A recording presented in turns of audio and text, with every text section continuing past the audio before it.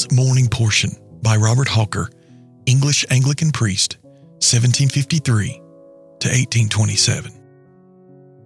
March 16th.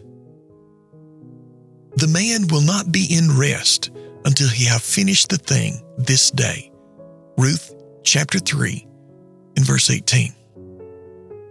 Behold, my soul, in this scripture history, some sweet features by which the disposition of Jesus' love and the earnestness in his heart to receive poor sinners is strikingly set forth.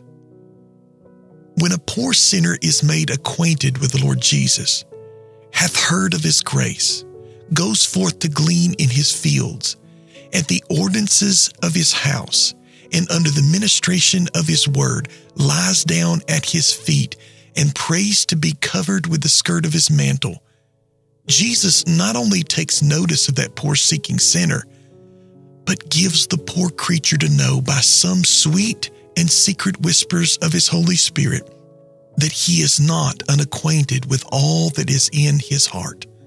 And when such have lain long and earnestly sought, even through the whole night of doubt and fear, until the morning of grace breaks in upon the soul, yet may they be assured the God-man, Christ Jesus, will not rest until that he hath finished the thing.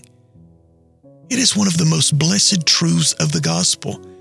And do thou, my soul, see to it that it is written in thy best and strongest remembrance to have recourse to, as may be needed upon every occasion, that a seeking sinner is not more earnest to see Jesus and enjoy him than Jesus is to reveal himself to that seeking sinner and form himself in the sinner's heart the hope of glory. For Jesus will not, cannot cease his love to poor sinners until the object for which he came to seek and to save them is fully answered.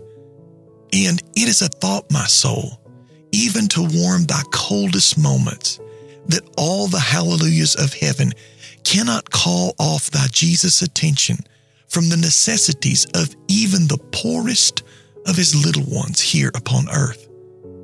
In every individual instance and in every case, Jesus will not rest until that he hath finished the thing, as well in the hearts of his people as in the world, when he finished the work the Father gave him to do.